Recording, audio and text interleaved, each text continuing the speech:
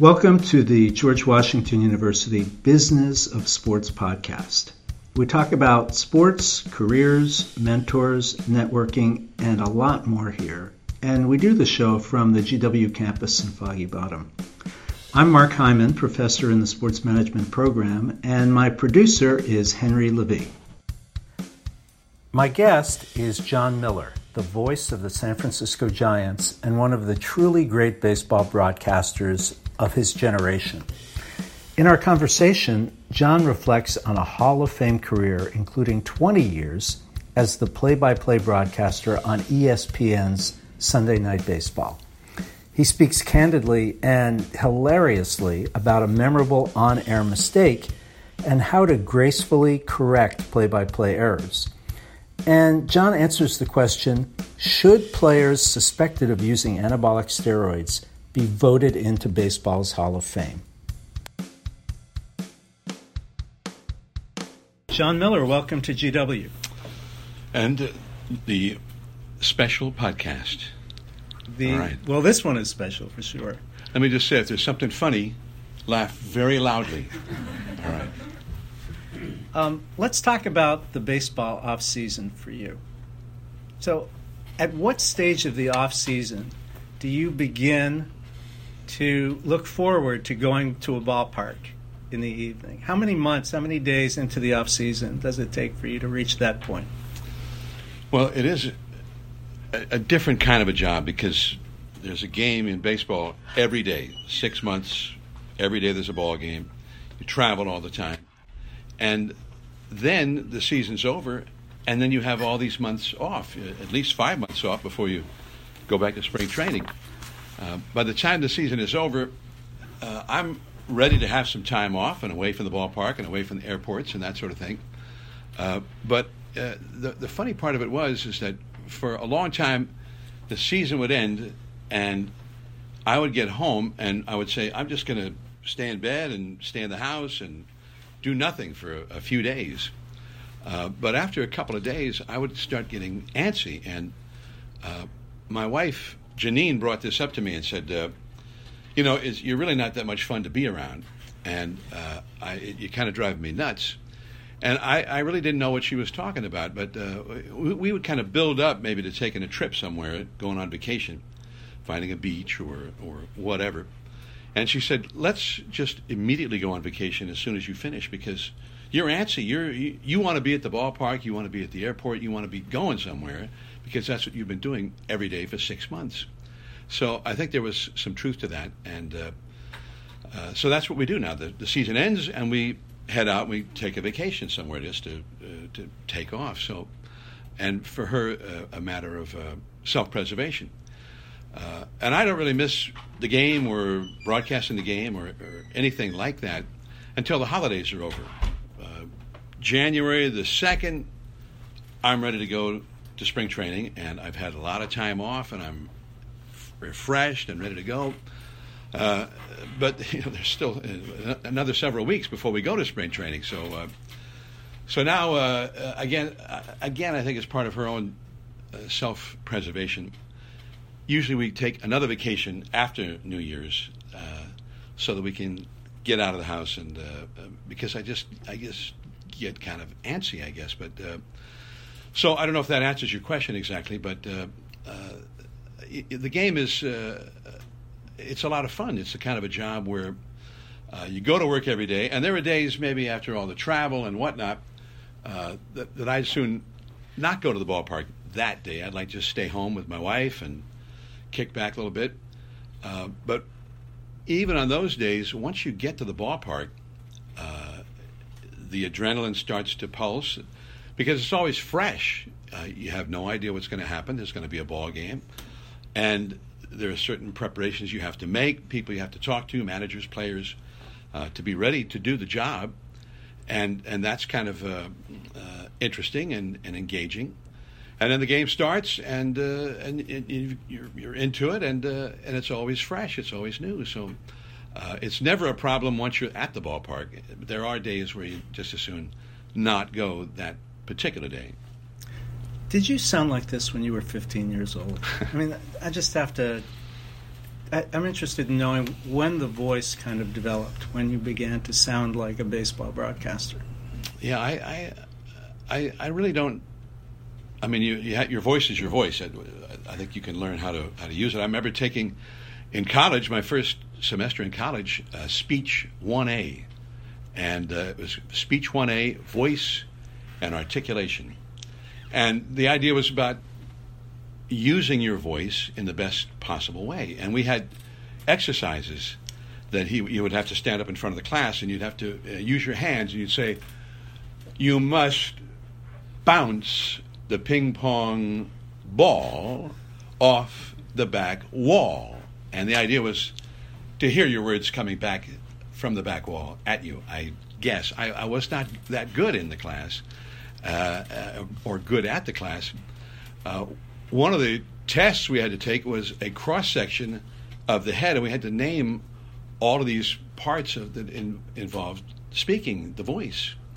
And I remember asking the guy, he says, "If I don't know the names of those things, how does that hurt me in terms of using my voice?" And I remember he tried to explain it to me, but I really did not get it. And finally, a guy, he was a little bit older than me. I was 17 years old starting college, and I kind of was pretty sure I knew everything.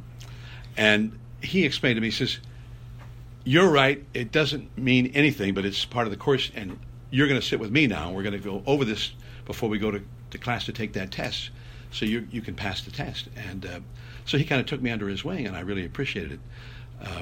So I, after that, tried to stay away from classes like that. We had a broadcasting class, and it was taught by a very famous San Francisco disc jockey that I'd listened to for years. And part of the class was we had to know something that I never have seen it used. It was called the International Phonetic Alphabet. And I just decided, well, I don't think that's of any use to me.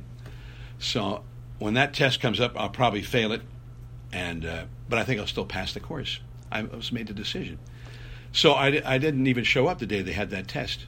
This is probably the wrong place to be telling stories like this now that I think about it. But so I didn't show up for that test, and then he gave me an A in the class. And I always wanted to ask him ever since why that was, but I always assumed that he thought, well, this guy is the one guy in the class who actually sounds like he has a future in broadcasting. And so this International Phonetic Alphabet is not important to him, so I'm just going to overlook that. But, yeah, that's the worst possible story you could have told in this class.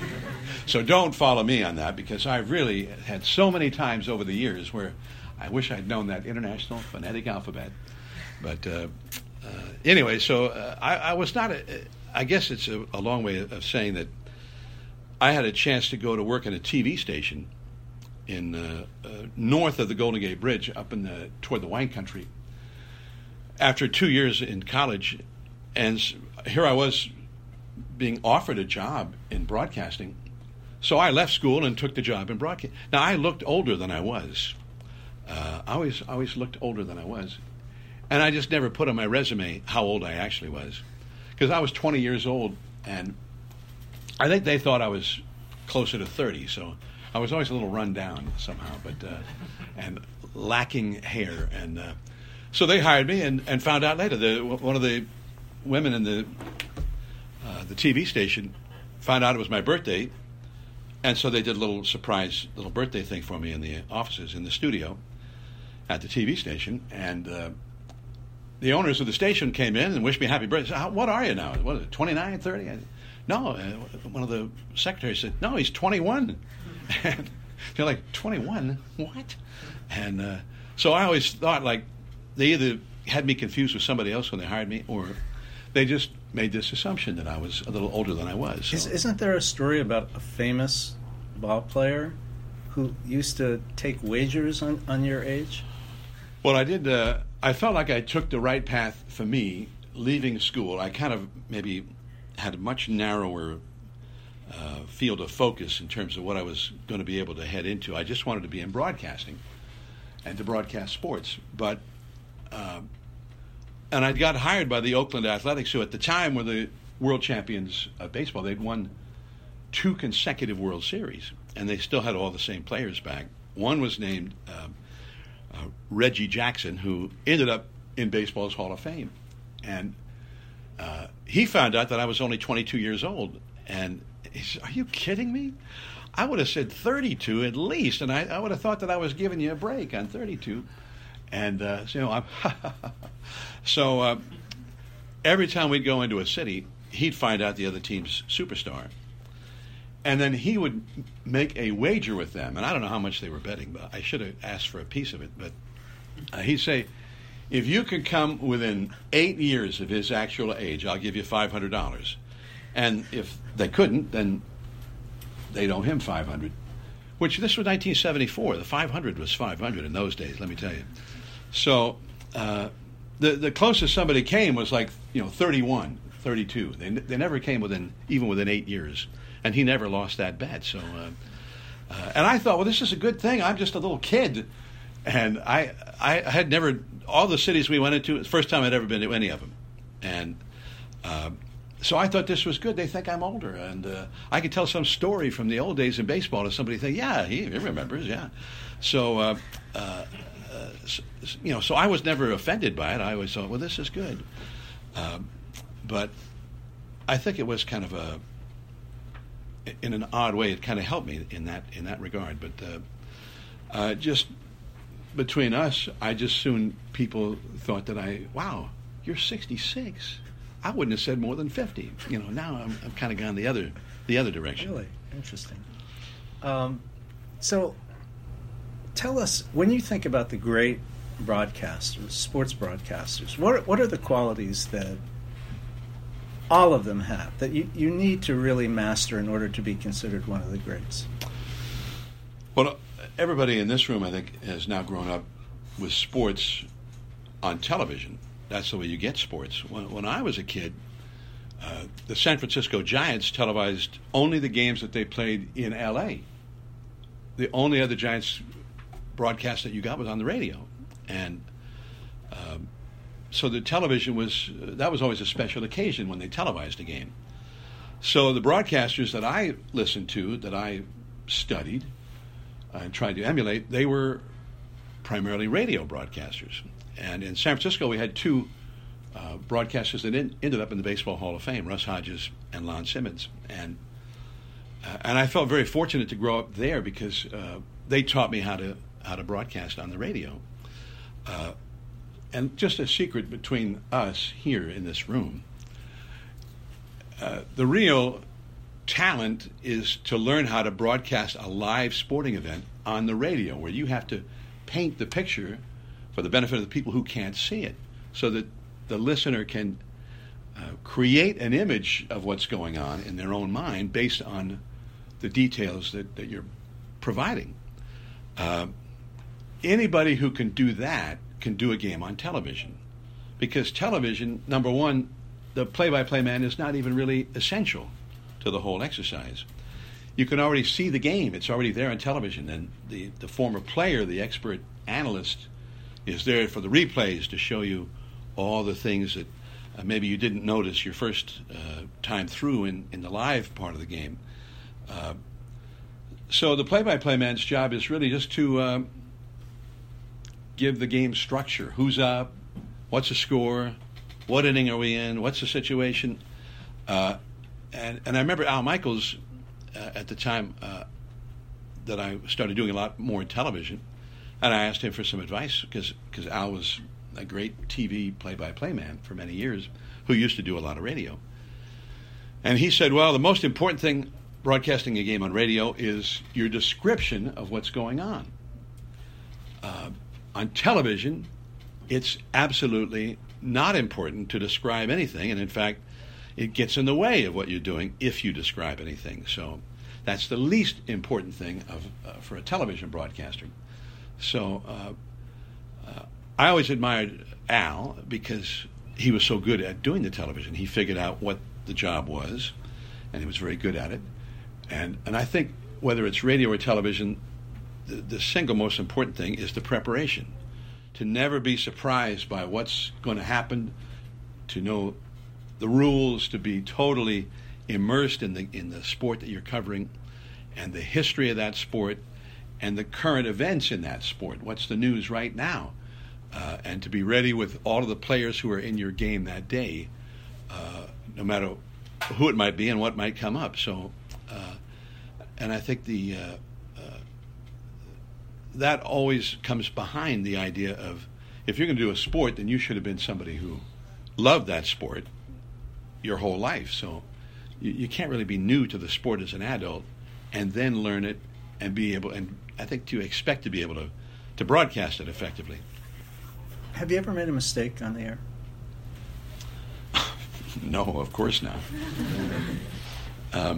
Actually, when I did and everybody is going to make a mistake now and again. We're human. I always used to say to the newspaper writers, well, you can make a mistake, and then your editor catches it and fixes it for you after the fact. We're live, and every word goes out live. And I think it's important when you do, if you misspeak, long ago, not to you and me maybe, but long ago, the President, John Kennedy, made a comment that I always remembered, which was, it's only a mistake if you don't correct it. So you say something in error, correct it, and don't be afraid to be on the air and say, I beg your pardon, I misspoke, or I made a mistake, and then correct it. It's not a mistake unless you don't correct it. So, but I think a very bad moment for me was a game-ending home run at the old Memorial Stadium in Baltimore, and the Baltimore Orioles were playing the Angels, and the Orioles had a player named Lee Lacy. You remember Lee? He was a pretty good hitter, had some power, and the Orioles are down in the bottom of the ninth inning, 5-2, and they get a rally. So they're pretty far behind. They get a run home. They have a couple of men on base, and Lee Lacy comes up, and he hits a drive to the opposite field down the right field line. Now, he's a right-handed hitter, and he hits a ball down the right field line toward the foul pole. And he's really crushed it. So I knew immediately that if it was fair, it was a home run. So he swings, and I start my play-by-play. He hits it deep down the right field line. If it's fair, it's gone. It's hooking. And immediately I say to myself, no, he's a right-handed hitter. That would be a slice. And I thought, in a second or less, it's either going to be a foul ball or a game-ending home run. I don't really have time to say, oh, I beg your pardon. I shouldn't have said hooking. I should have said slicing. So I just immediately said, it's slicing. It's off the foul pole, home run. And the game is over. So, I don't really think that much about it. The game's over. I let the crowd roar. Have a little summary after that, and try to capture the moment. And during the post-game show, we would always play the highlights of the game. It was a little show that had sponsors. And so I'm narrating these highlights, and then finally I says, and then with runners at first and third and 2 down at the bottom of the ninth, Lee Lacy came to the plate. And here's the highlight. Deep down the right field line, if it's fair, it's gone. It's hooking. It's slicing. It's gone. And I'm, oh my God. So then I have to come back on, and I said, sounds crazy, but I've never seen action on a ball like that. First hooking and then slicing all at the same time. So, and I thought, well, I'm having a little joke, a little at my own expense. So the radio station that carried the Oriole games at that time would take the big highlights of that night's game, and it was a rock and roll station, and they would tie them into a current big rock and roll hit. And they'd play them all night long, and they'd play them the next morning and throughout the day. So no matter where I went the next day in Baltimore, people said, what a game last night. And I said, now, a right-handed hitter, that's a slice. Yeah, try to get that. Yeah. So the whole city is trying to clue me in on the difference between hooking and slicing. Yeah, thank you so much. Thank you. So that's the thing. You screw up on a major play, it doesn't go away. You're really cooked. So, and it happens. So, go ahead and admit it and just move on. So, and I think it's something you learn in this business if people see that you just want to get it right, even if you screw up and then you correct it, now they have confidence that you will correct it. That your main thing is just to tell them the truth. So, so that's I think it's helpful to always keep that in mind. I'd like to ask you to talk a little bit about some of the great players that you've seen, but in this context. In the 90s, you spent a lot of time watching Barry Bonds, Mark McGwire, and players who we later learned or suspect were doing remarkable things with the assistance of anabolic steroids. Should those players be elected to the Baseball Hall of Fame in your judgment? Well, let me ask the people in here a question. How many of you actually heard of Mark McGwire? All right, so most of you. And Barry Bonds. All right, so that's good. Because these are already kind of like old-timey guys now. But at the time it was happening, Mark McGwire hit 70 home runs in 1998. Nobody had ever hit more than 61 home runs in the entire 100-plus year history of Major League Baseball. Babe Ruth hit 60 home runs in 1927, and that number became an icon. That was the record. And when somebody got hot and they were closing in or they had a shot at that record, that was always considered the pinnacle that nobody had ever been able to reach. And finally, in 1961, Roger Maris, playing for the Yankees, the Babes team, hit 61 home runs. And Mickey Mantle on the same team hit 54 and was going after the record too. And then he got hurt and got sick and was in the hospital and failed.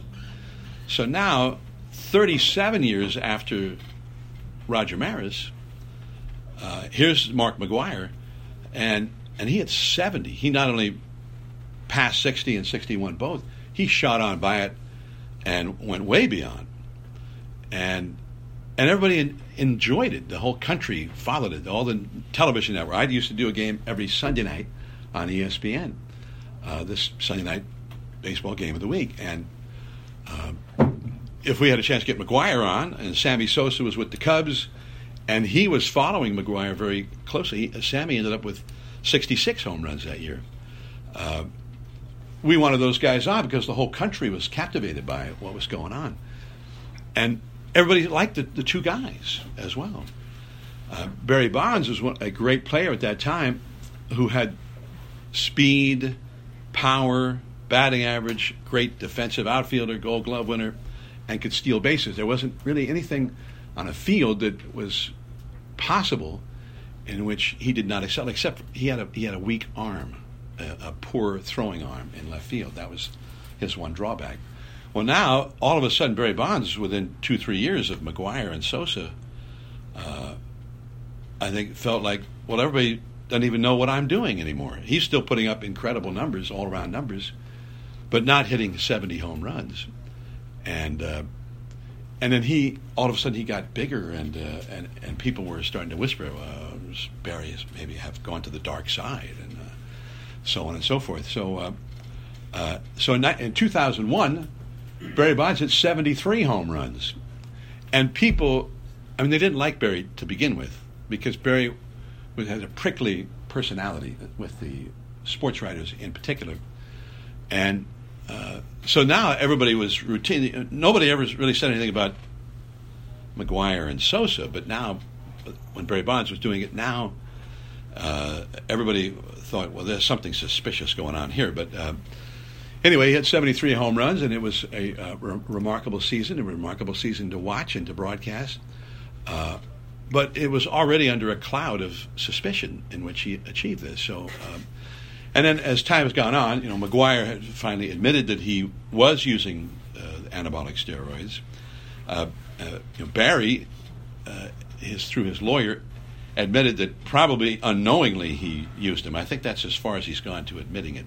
But and he was prosecuted and convicted of a felony at one time, which I think has since been overturned by a court. But anyway. It kind of, I think, took a lot of the fun out of that aspect of the game and the baseball records, because for a lot of us who grew up with the game, and for our parents and the parents beyond them, and going back decades, those records had reflected a level of achievement, and it was part of the fun of being a fan of baseball. And so I think that if a player was known to have used those, then he should not be in the Hall of Fame. And now, if Barry Bonds ever came out and confessed to everything and asked for forgiveness and whatnot, maybe people would accept it. I think he will get in the Hall of Fame anyway, but I think it was a real black eye for the game, and that's, I think, something that should preclude a guy from actually reaching that ultimate plateau. Two more questions before we let you go. One, mentors is an important subject on this podcast, and I think generally for the people in this room. Identifying people who are working in the industry, sometimes in the precise job that they someday hope to have. Tell us a little bit about your mentors. Have there been people along the way who you've really relied on for advice and for guidance? Many people, including, there was a man named Stan Atkinson. I got hired for this TV job when I was 20 years old, and Stan had been at NBC in L.A. He'd been an anchorman in the Bay Area. He was an accomplished, polished television anchorman of the 6 o'clock news, the 11 o'clock news. He'd been on the NBC nightly news as a reporter. And so we had a nightly newscast on that station. And I did all the local sporting events that was part of our programming, but also we had the 6 o'clock newscast. So he taught me about television and how it worked and how to angle yourself a little bit just right for the camera and so on and so forth. So he was a big help to me. But the guy who was, I think, the most help, who really reached out to me, was named Monty Moore. He was the longtime voice of the Oakland Athletics. And when I sent a tape to the A's, they were looking for a new broadcaster. The owner of the A's fired a broadcaster every year. Monty Moore was the exception. He always had the job, but had a new partner almost every year. And Charlie Finley was the name of the owner. And it was like if Ebenezer Scrooge existed in real life, it was Charlie Finley. But and so I heard that he fired his broadcaster again after the 73 season. And I made a tape. I went to a Giants game at Candlestick Park, the old home of the Giants, and taped a game as if I were broadcasting it and made it into an audition tape to send it out. And I really almost did not send one to the A's because I thought, well, he's never going to. He lives in Chicago and he's never heard of me. Why go through all the effort? And then I thought, well, obviously if I don't send a tape, then I am not definitely going to get the job. And so I just went ahead and sent the tape and the package and whatnot without any expectation that anything would ever come of it. And it was a good lesson because, I tried for all these different jobs, and the one I got was the job with the A's. And what had happened is Charlie Finley had a heart attack after the 73 World Series. And he'd been recuperating all through the winter, and he still had time to fire the broadcaster that had done the games with Monty. And then he had his secretary send all the tapes that had come in. They had like 200 and something audition tapes that had come in from around the country. And he had them all sent to Monty. He said, go through these and find 4 or 5 good ones and play them for me over the phone. So Monty had an ethic that said, even if I never heard of a guy, I'll still listen to his tape, at least for a little while, because he went to the trouble of making a tape. I owe him at least that. So I was one of those guys. He said, this guy says he worked in the Bay Area in television. I never heard of him. How could I know everybody who works around here. And but because he had that ethic, he put it on. He listened to it anyway, and he liked it. And he started calling people about me and who is this guy? What do you know about him? And so on and so forth. And then he called me, and ultimately I got the job. And And then he was a great help to me because after they hired me already, I kind of revealed that I was only 22 years old. And even they, I think, thought that was too young. So the public relations man, as he made out a bio for me, said that I was 24. He just invented a new age for me. But so Monty kind of took me under his wing and showed me the ropes. And he was very honest with me. If I screwed up in the broadcast, he would point that out immediately. But I got fired before the next season started, just like everybody else. But Monty stayed very close to me, and he argued with Charlie Finley and so on and so forth. And it was kind of a downer because I thought, wow, I'm 23 years old, and I just got fired from the best job. I'm already on the downward slide of my career at 23. That's not good.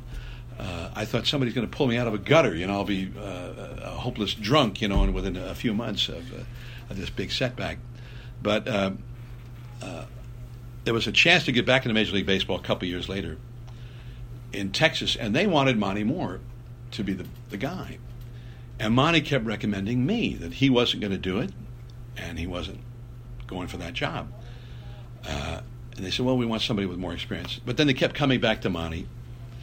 And long story short, they actually wanted to fly me out to Florida, the Texas Rangers, to do their first 2 games of the spring as an audition. And I was doing the University of San Francisco college basketball games, and they were in the NCAA tournament. So Monty said, well, I'll go do those games for you, and you go to Florida and do the games there. Anyway, I do the 2 games, and I come back, and the guy from Texas calls me the next day, and he says, this is terrible, but because you did a great job, and people are calling the talk shows after the games and complimenting you and say, wow, that guy's really good. But before you even did the first game, the Kansas City Royals broadcaster came over to me and said, so you hired Jon, huh? I said, no, we haven't hired him. We're auditioning him. And he said, oh, so you haven't hired him? I said, because I would be interested in that job. I haven't made a new contract here. And he's telling me all this, and he's like saying, and his name is like gold. He's done the Royals games for years and so on and so forth. So I said, well, all right, well, thanks a lot. And I called Monty to tell him what happened. And Monty was furious. Monty was... I was too dumb to be furious. I was like, well, that's the way to go, But Monty was furious, and he calls this guy, and he reams him for about an hour. And he called me back telling me about how he destroyed him. He says, if I'd known that you were this kind of a person, I never would have recommended Jon for that. And I'm so glad that I didn't go there, because obviously you're an idiot, and you don't know anything about it. It would have been a nightmare for me going there. And so if you think that guy from Kansas City is half as good as Jon, then you don't know your own business. And if I knew who you work for, I'd call him and tell him you should be fired because you don't know anything, blah, blah, blah. Monty went on and on and on. And I said, well, wow, thanks so much, Monty. I'm honored that you would do that on my behalf. But I guess it's what's done is done, So anyway, the next day the guy from Texas calls me back, and he says, well, it turns out this guy from Kansas City was just using us to try to get a better deal in Kansas City. So the job's still open, and we want to offer you the job. And so I was like, you mean you're offering me the job now? And he says, yeah. So I said, all right, I'll take it. And I called Monty to tell him. And so ever since I told Monty that, I got married and was in the business for a long time. We had children. I said, we built a little grotto in the backyard. And it has like a statue of you, and we have the kids go out and light candles and say prayers every night before they go to bed, just on your behalf. So it's like a holy spot dedicated to you. So, but it really, I was just a kid that did one season with him, and yet I think what he did for me there, and I've been doing baseball ever since. So you talk about a mentor, and Monty Moore was the guy for me who sort of changed everything. Well, Jon, we want to thank you very much for stopping by. Appreciate it. Maybe you could do some heavy editing on this podcast and get it to the right time frame. No need. Thank you. All right. Thank you.